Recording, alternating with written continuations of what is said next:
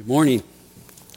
I'd like you to join me in your Bibles in the 12th chapter of 2 Corinthians. The very first sin ever committed was the sin of pride. It was the sin of exalting self. It occurred when Lucifer said in those words recorded in Isaiah 14:14, "I will make myself like the Most High." And that not only became the point of failure for Satan, it really became the principle that he developed into his message that he proclaimed. In his first confrontation with man in the garden, he was preaching the gospel of the deification of self when he said to Eve, "You will be like God." And it should be apparent to anyone with eyes to see that he is still advocating that same doctrine in sweeping measures today. The New Age movement, which we hear much about, is certainly nothing new. In fact, it's as old as sin itself. The New Age message is that you are God and God is you. One of the most influential New Age leaders, in fact, the fellow who's given credit for being one of the founders of the New Age movement, is a guy named David Spangler. He lays out his message in his book, Reflections on the Christ. Sounds pretty good. Listen. When man entered upon the pathway of self, he entered into a great creative adventure of learning the meaning of divinity by accepting to himself the responsibility of a microcosmic world unto whom he is the God. There he can say, "I have fully and absolutely accepted the responsibility of who and what I am." The being that helps man to reach this point is Lucifer, the angel of man's evolution, the spirit of light in the microcosmic world. And then he goes on to say, Christ is the same force as Lucifer. Lucifer prepares man for the experience of Christhood. He is the great initiator. Lucifer works within each of us to bring us to wholeness, and as we move into a new age, each of us in some way is brought to that point, which I term the Luciferic initiation. That many people now and in the days ahead will be facing, for it is the initiation into the new age. Wow. The Luciferic initiation, which means learning the meaning of divinity by accepting yourself as divine. Self-exaltation. The same message runs throughout the cults. Joseph Smith, the founder of the Church of Jesus Christ, Latter-day Saints, the Mormons, said, "The Father has a body of flesh and bones as tangible as man's. As man is, God was. As God is, man may become." Maharishi Mahesh Yogi, founder of Transcendental Meditation, the guy who is given responsibility for bringing Transcendental Meditation to the West, noted spiritual leader of the Beatles, said, "Be still and know that you are God." Werner Erhard, founder of EST, Earnhardt Seminars Training, said, "You are God in your universe." In fact, he was once asked, "Are you the reincarnation of Christ?" And he said, "No, I am the one who sent him." Sun Myung Moon, founder of the Unification Church, more commonly known as the Moonies, said, "God and man are one. Man is incarnate God." Herbert W. Armstrong, founder of the Worldwide Church of God, they had the program The World Tomorrow and the magazine called The Plain Truth. It wasn't plain and it wasn't true. He said, "You are setting out on a training to become creator, to become God." What are those messages? Self-exaltation. And as we pointed out a few weeks ago in detail, This same teaching is the guiding force behind the human potential movement, the positive thinking movement. It's infiltrated the business community with proponents like Napoleon Hill, who said, "We have the power to create our own world. You can make your life whatever you want it to be by self-confident faith in yourself. Always I know I am the master of my fate. I am the captain of my soul." Self-exaltation. And it's penetrated the church today. Robert Schuller is the individual Eternity Magazine called Christianity's #1 TV preacher. On their website, they claim a worldwide audience of 20 million people a week. As a side note, I noticed in the news that his church, the Crystal Cathedral, claimed bankruptcy in 2009. They had $100 million in debt. Ironically, Schuller authored a book in 1984 entitled Living Debt Free. He promotes the same message of self-exaltation in his Hour of Power. Interesting name. The Hour of Power. He says, you make the world into anything you choose. Yes, you can make your world into whatever you want it to be. The cross will sanctify the ego trip. And in his book, Peace of Mind Through Possibility Thinking, he encourages people to participate in transcendental meditation, which is really Hinduism. And he suggests that you use as your mantra, I am, I am, I am, I am. Satan's message of self-exaltation has permeated every aspect of our world. And I want us to be aware of that for a couple reasons. Number one, so that we're not deceived into buying into it. And number two, so that we're not surprised because it's happening. The Bible told us that the world is going to embrace this concept. The Bible tells us that when the Antichrist comes, 2 Thessalonians 2:4 says he will set himself up in the temple of God, displaying himself as being God. And men will react to him according to Revelation 13:8 by doing this. It says, all who dwell on the earth will worship him. We are being set up for the concept of a man displaying himself as God on this earth. And not only does the Bible warn us about the world embracing that concept, it also warns us that the professing church will embrace the same concept. In 2 Timothy 3:1, we have this warning. But realize this, that in the last days, difficult times will come, for men will be lovers of self, lovers of money, boastful, arrogant, revilers, disobedient to parents, on. And then it comes down to verse 5, and it says, holding to a form of godliness, although they have denied its power.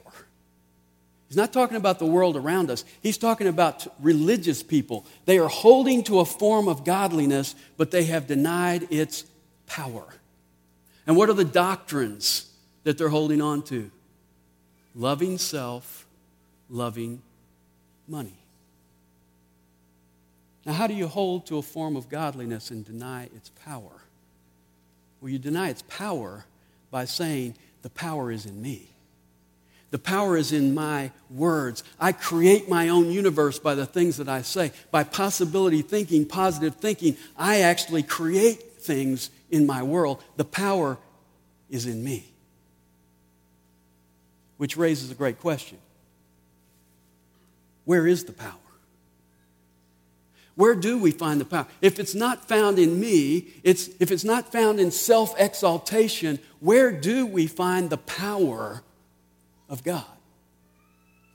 Well, I want to see that answer unfold in our passage today as Paul talks about himself in a very personal way. And to get the context, I want us to back up a little bit from 2 Corinthians chapter 12 back into 2 Corinthians chapter 11 and verse 30, where he says, if I have to boast, I will boast of what pertains to my weakness. If I have to boast, if I have to exalt myself, I'm going to point to my weakness.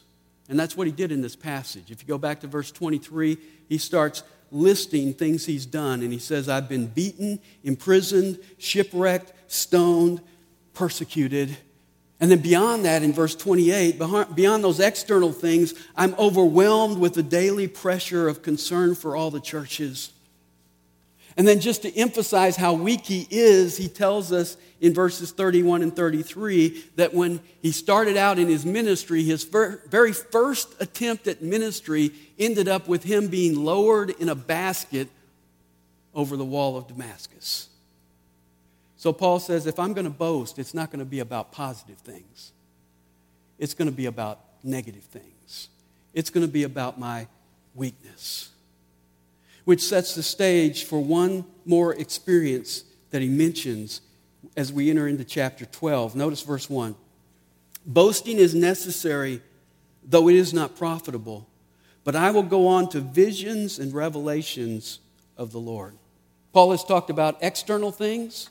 He's talked about internal things. Now he's going to talk about visions and revelations. Visions are those things that he would see.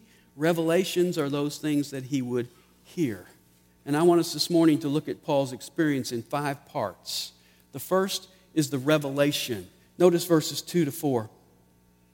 I know a man in Christ who 14 years ago, whether in the body I do not know, or out of the body I do not know, God knows, such a man was caught up to the third heaven.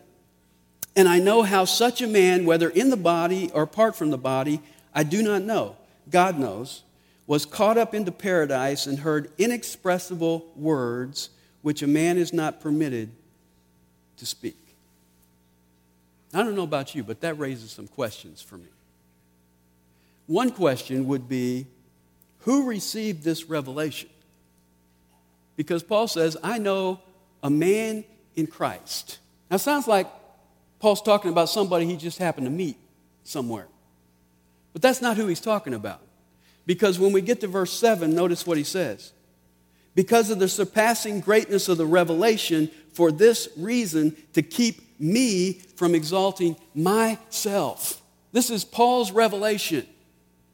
You say, well, if it's Paul's revelation, why does he call himself a man in Christ? Why does he speak about himself in the third person? Well, let me give you a couple reasons. One is, I think he wanted to make it clear to us that this was all God's doing. So Paul talks about a man in Christ. It's almost like he went through this experience like a spectator would, kind of watching what was going on and having no part in it because it was all God's doing that accomplished this. He was caught up to heaven. Secondly, I think he wanted to make the point that he didn't have this experience because of any requirements in him. He didn't say, I knew a great apostle who got caught up to heaven. He said, I knew what? A man in Christ. Which means that's the only qualification he had. He was in Christ. It could have happened to anybody who was in Christ. There was nothing special about Paul. And so it was all God's doing, and the only requirement that Paul had was that he was in Christ. Now, what happened? Well, it says he was caught up to the third heaven. We said a couple weeks ago that the Bible uses that term heaven 3 different ways. It uses it of the earth's atmosphere where the birds fly in the heavens. It uses it of the stars where the stars are in the heavens. And then here it's used here of the third heaven where God dwells. So Paul went through the atmosphere, he went through the universe, and he went into the third heaven. Now, I would have been a little curious as I went through those other 2 heavens to say, I'd like to check this out a little bit. But he goes right into the third heaven, which he again calls the paradise, or paradise, which is a Persian word that means the garden of the king. We said that that's the same word used in the Septuagint of the Garden of Eden. It's called paradise. It's called the garden of the king. It's the same place that Jesus turned to the thief on the cross and said, today you will be with me in paradise. The garden of God. And Paul was caught up into the third heaven, caught up into the paradise of God. Now, when did this happen? Well, Paul tells us it happened in verse 2, 14 years ago. Now, this is not the Damascus Road experience, because that would have happened about 20 years prior to this. And the Damascus Road experience was something Paul talked about all the time. Every time he got a chance, he told his testimony, and it included the Damascus Road experience. This is something he's hesitating to tell them. In fact, apparently he didn't tell a whole lot of people about this. He had obviously never told the Corinthians about it. And he tells them 14 years later. Now, I guarantee you that if I got caught up to heaven yesterday, I would be telling you about it today as humbly as I could. But Paul holds on to this for 14 years before he finally tells them about it. Some people suggest that this may have happened in the incident in Acts 14 where he was stoned and left for dead. That maybe as Paul was stoned and left there, that this is when he had this experience where he went into paradise and came back. That would be a rude awakening, wouldn't it? Come back out of paradise and you're all beat up and bloodied, having been stoned and left for dead. How did it happen? Well, twice Paul says, I don't know. My favorite answer. He says, I don't know if I was in my body or out of my body. I don't know. God knows. God does this all the time. He takes people into the third heaven all the time. People die as believers every day, and he takes them into paradise. Now, he normally doesn't take them before they die. So this is an exception for Paul. What I like about this is that whether you're in heaven or on earth, you're just as real. The Bible says in Ephesians 3:15, we have the whole family of God in heaven and on earth. Some are here, some are there. They're all the family of God. But get this. What I find significant here is that Paul didn't even notice whether he was in his body or out of his body. What does that tell us? It tells us that the physical is not the big deal in heaven. Can you imagine that? We're all going around going, is my tie straight? How do I look today? Paul goes up to heaven, he doesn't even notice if he's got a body. Because the focal point of heaven is not about the body. It's not about the physical when he gets there. You say, well, why did this happen? Why did he go up to heaven and come back if he wasn't going to tell anybody? In fact, if you look in verse 4, it says he was told not to tell. In fact, he couldn't tell anybody. It was inexpressible words that he heard and he couldn't tell anybody. Not permitted to tell anybody. You say, well, why would he have this experience? Well, the only good reason I can come up with is that this particular revelation was for Paul alone. When he lists his sufferings in the previous chapter, anybody here match those? Not me. And I'm thinking maybe God gave Paul all these sufferings, and along with those sufferings, he gave him some special encouragement by saying, I'm going to let you come up here and spend a little time with me to kind of give you some encouragement for all the sufferings that you're going to go through in life. That was the revelation. Secondly is the reaction. Look at verse 5. On behalf of such a man I will boast, but on my own behalf I will not boast, except in regard to my weaknesses. On behalf of such a man I will boast. What kind of man? A man in Christ. And how does a man get into Christ? By grace alone. So Paul says, I will boast about a man in Christ because the only way you get into Christ is by grace. So I'm really boasting about God and His grace. In fact, Paul said in Galatians 2:20, I am crucified with Christ, and it is no longer I who live, but Christ lives in me. I'll brag about that man, the man in Christ, because that's all about God's grace. But in contrast, on my own behalf, when it comes to me, when it comes to Paul, my only boast is in my weakness. And then thirdly, we see the restraint in verses 6 and 7. Notice verse 6. For if I do wish to boast, I will not be foolish, for I will be speaking the truth. You ever say, I'm going to tell you something, you're probably not going to believe it, but trust me, it's true? Well, Paul's saying, if I wanted to boast, like the false teachers do, I could boast, and I wouldn't have to exaggerate. It would all be true. I mean, you talk about a trump card when you're having a discussion. Oh, so you've been to Paris? I've been to paradise. You know, I mean, you bring this one out and you just kind of shut down the conversation every time. But Paul says, I'm not going to do that. And he has really two restraints. The first was Paul himself. Notice the end of verse 6. He says, but I refrain from this, so that no one will credit me with more than he sees in me or hears from me. Paul says, I choose not to talk about this experience because I don't want people to be impressed with me because of my experience. When someone evaluates me, Paul says, I simply want them to evaluate me on the basis of what I do, my actions, and what I say, my words. So Paul is refraining himself. He's done a pretty good job. For 14 years, he hasn't said a word about it. And now, in this context, he finally brings it up. But there's a second restraint.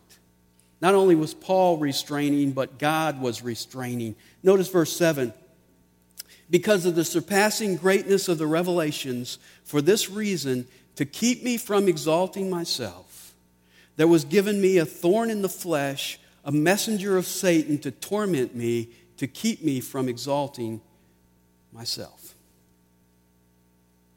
Now, how did a person who had been to the third heaven maintain his humility? God gave him a little help. You know, even with Paul refraining himself, it's still very easy for the ego to take over and for pride to take over. Pride is very subtle, and so God says, okay, Paul, you're refraining yourself, but I'm going to give you a little help in this situation. You ever think you've got your pride under control and all of a sudden it shows up uglier than you ever imagined? Doesn't take much to initiate pride. D.L. Moody one time was struggling with pride, and so he's talking to a friend about it, and the friend suggested a remedy. He said, I suggest that you make a placard, wood on each side with a strap over your shoulders, and on the front of the placard put, I am a fool for Christ. And on the back of the placard put, whose fool are you? And then walk all over Chicago with it. That'll keep you humble. So D.L. Moody makes the placard, he puts it on, he walks throughout the streets of Chicago, walks all day and all night in Chicago. He gets back to his apartment at the end of the day, taking off the placard, and he says, there's probably not another person in this city that would have done what I just did. Pride is subtle, and we're all prone to it. And because of the greatness of the revelations, God gave Paul something to keep him from exalting himself. He gave him the antidote to pride, which in this case is a thorn in the flesh. Now notice something. Where did the thorn come from? It came from Satan. Whose purpose did it accomplish? It accomplished God's purpose. You see, Satan's goal is to get you to exalt yourself. He gave Paul a thorn in the flesh, and what did it accomplish? It accomplished humbling Paul before the Lord. You say, well, how can that happen? Well, you know, sometimes we think about God and Satan being at battle, and we think that they're even participants in the battle. This battle isn't fair because God is a sovereign God. And Satan can't do one single thing to a child of God without God's permission. That's what we learn in the book of Job. And when from your perspective something goes wrong in your life, guess what? God has not lost control. He's still in control. Even the painful things, even the thorns, even the difficulties in your life are all part of God's purpose to work things out in your life. The Bible says God works all things together for good. I like what Joseph said to his brothers in Genesis 50:20. They had done all those negative things to him. He said to them, "You meant them for evil, but God meant them for good." That's exactly what Paul could say to Satan in this situation. He brought a thorn into Paul's flesh. He meant it for evil. God turned it around for good. You say, well, what is the thorn in Paul's flesh? Well, let me ask a secondary question first. Can you ask a secondary question first? Before we answer what the thorn is, let's answer the question, what is the flesh? Because the Bible uses that phrase flesh two ways. It uses the term flesh of our fallen human nature, and it uses the term flesh of our physical body. So which one is he talking about? The Reformers said that he was talking about Paul's fallen human nature, in which case the thorn becomes a spiritual thorn. It is temptations and lustful thoughts and those kind of things. I have a problem with that interpretation, because if you take it that way, then you find Paul kind of making excuses for his fallen human nature. I have a tougher time with temptation because I got this thorn in my fallen nature. You know, that's an odd excuse to be giving. In fact, Paul's the one who said in 2 Corinthians 10:13, no temptation has overtaken you but such as is what? Common to man. So you can't go around saying, I got tougher temptation than you do, pal. That's why I'm struggling so much. And secondly, it's contrary to Paul's teaching elsewhere about the flesh, because in Galatians 2:20, Paul says, I am crucified with Christ. And in Galatians 5:24, he says, those who belong to Christ have crucified the flesh. See, I don't understand how a thorn can bother the flesh if it's crucified. I don't understand why a thorn would bother someone who's got nails in his flesh. And I don't understand how Paul could be praying and asking God to remove a thorn from a dead man. Because your flesh, your fallen human nature is dead. So I think it's clear to me that he's talking here about the flesh. When he's talking about the flesh, he's talking about our human bodies. So he's talking about this physical body that Paul walked around in, and it had a thorn in it. You say, well, what was the thorn? Well, let me show you what I think it was. Look in the next book after 2 Corinthians, Galatians, chapter 4, and verse 13.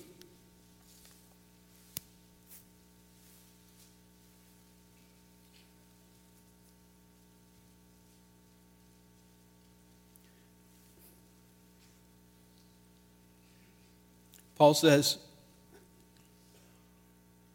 but you know that it was because of a bodily illness that I preached the gospel to you the first time.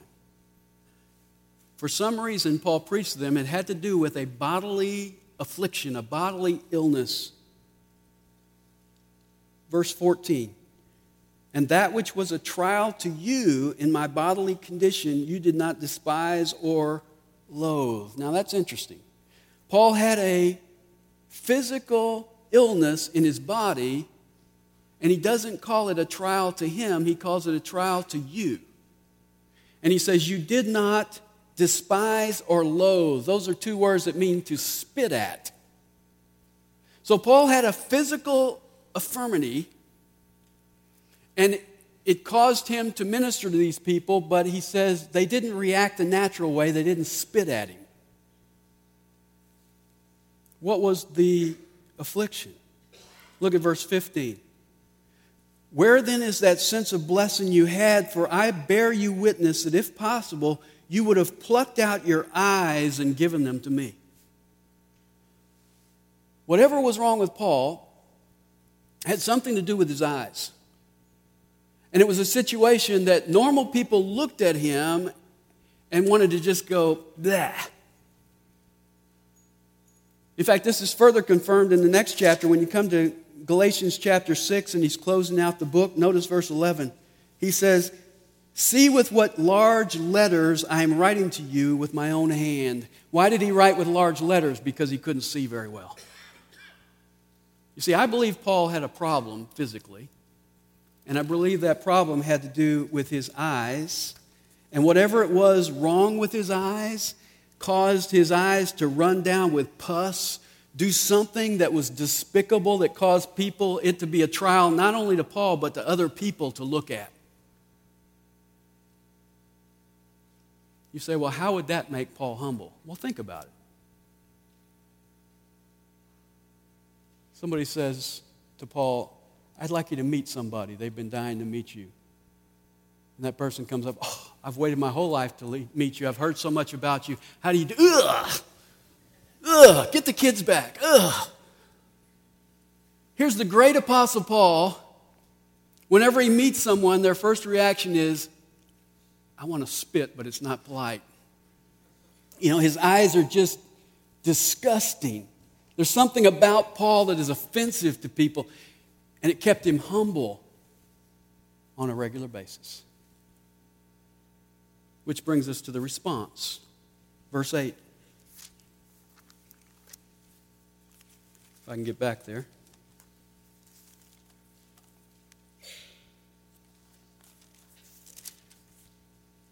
"Concerning this, I implored the Lord 3 times that it might leave me." That's interesting. That's exactly what Jesus did in the garden. He prayed 3 times that the cup would pass from him. Paul says, I prayed 3 times that God would take this away. You know what the response was? No, no, no. Now, why did Paul not get his prayer answered? Is it because he wasn't positive enough? Was it because he didn't speak the right words? Was it because he didn't have enough faith? No. It's because he was praying to a sovereign God who, in his wisdom and his grace and his mercy, works things out according to his purpose. Let me ask you a personal question. If you've been a Christian for a while, you should be able to answer this. Would you always want to get what you asked for? Would you? Think about examples in the Bible. Abraham in Genesis 17:18 prayed to God and said, "Oh, that Ishmael might live before you." What if God had answered that? Would have messed up the whole history of mankind. In 1 Kings 19:4, Elijah bowed before God and said, "Oh Lord, take my life." God didn't answer that prayer. In fact, God never answered that prayer because Elijah never died. He was taken up to heaven. In Matthew 26:44, Jesus said, "Let this cup pass from me." What if God had answered that prayer? You'd be lost today. And here Paul has a thorn in his flesh, and he says, "God, take the thorn away." And God said, "No." Now, why was the answer no? Well, look at verse 9. "And he said to me, 'My grace is sufficient for you, for power is perfected in weakness.'" Paul needed to learn a couple principles. One was God's grace is sufficient. Now, if God never lets you go through any pain, are you going to ever discover that God's grace is sufficient? No. If every time you get a problem you say, "Lord, take the problem away," and he takes it immediately away, you're never going to experience the reality that God's grace is sufficient for you. In fact, I would go this far. The time in my life when God's grace is most evident is the time in my life when I'm suffering the most. So God allows that suffering, he allows that pain, he allows that thorn so that I can experience His grace and declare in truth, it's sufficient. But there's a second principle Paul had to learn, and that is the paradox of God's power. You see, weakness is not an obstacle to the power of God. Weakness is actually a condition for the power of God. So Paul's praying, take the thorn away, and God's saying, well, if I take the thorn away, then you're not going to experience my power, because my power is perfected in weakness. And that's the paradox of power, which brings us to the fifth and final point, and that is the resolve. At the end of verse 9, Paul says, most gladly, therefore, I will rather boast about my weaknesses so that the power of Christ may dwell in me. There's his resolve. I hear a lot of people get into trouble in situations, they get into a painful situation, and they immediately say, pray for me that I'll be strong. That's the last thing you need to be praying for. God's trying to show you you're not strong. The thing you need to be is weak. The thing you need to be is surrendered to Him and say, God, I'm too weak, I can't handle this. Paul discovers this thorn in his flesh. He can't get rid of it, and he says, now I gladly embrace the thorn, and I embrace the weakness, because it's only when I experience that weakness that God's power shows up. And so he goes on in verse 10 to say, therefore, I am well content with weaknesses, with insults, with distresses, with persecutions, with difficulties, for Christ's sake. For when I am weak, then I am strong. Paul's going to boast about weaknesses, insults, distresses, persecutions, difficulties. He welcomes them. He's content with them because they serve to enact God's principle of power in his life. When I am weak, then I'm strong.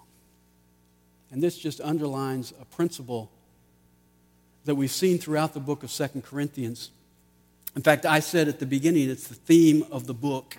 It's the message of the new covenant. And that message is all of God and none of me. And we've seen it throughout this book. God's adequacy is manifest through my inadequacy. God's life is manifest through my death. And God's power is manifest through my weakness. So as we close today, let me ask you two questions. Have you got a thorn in your flesh?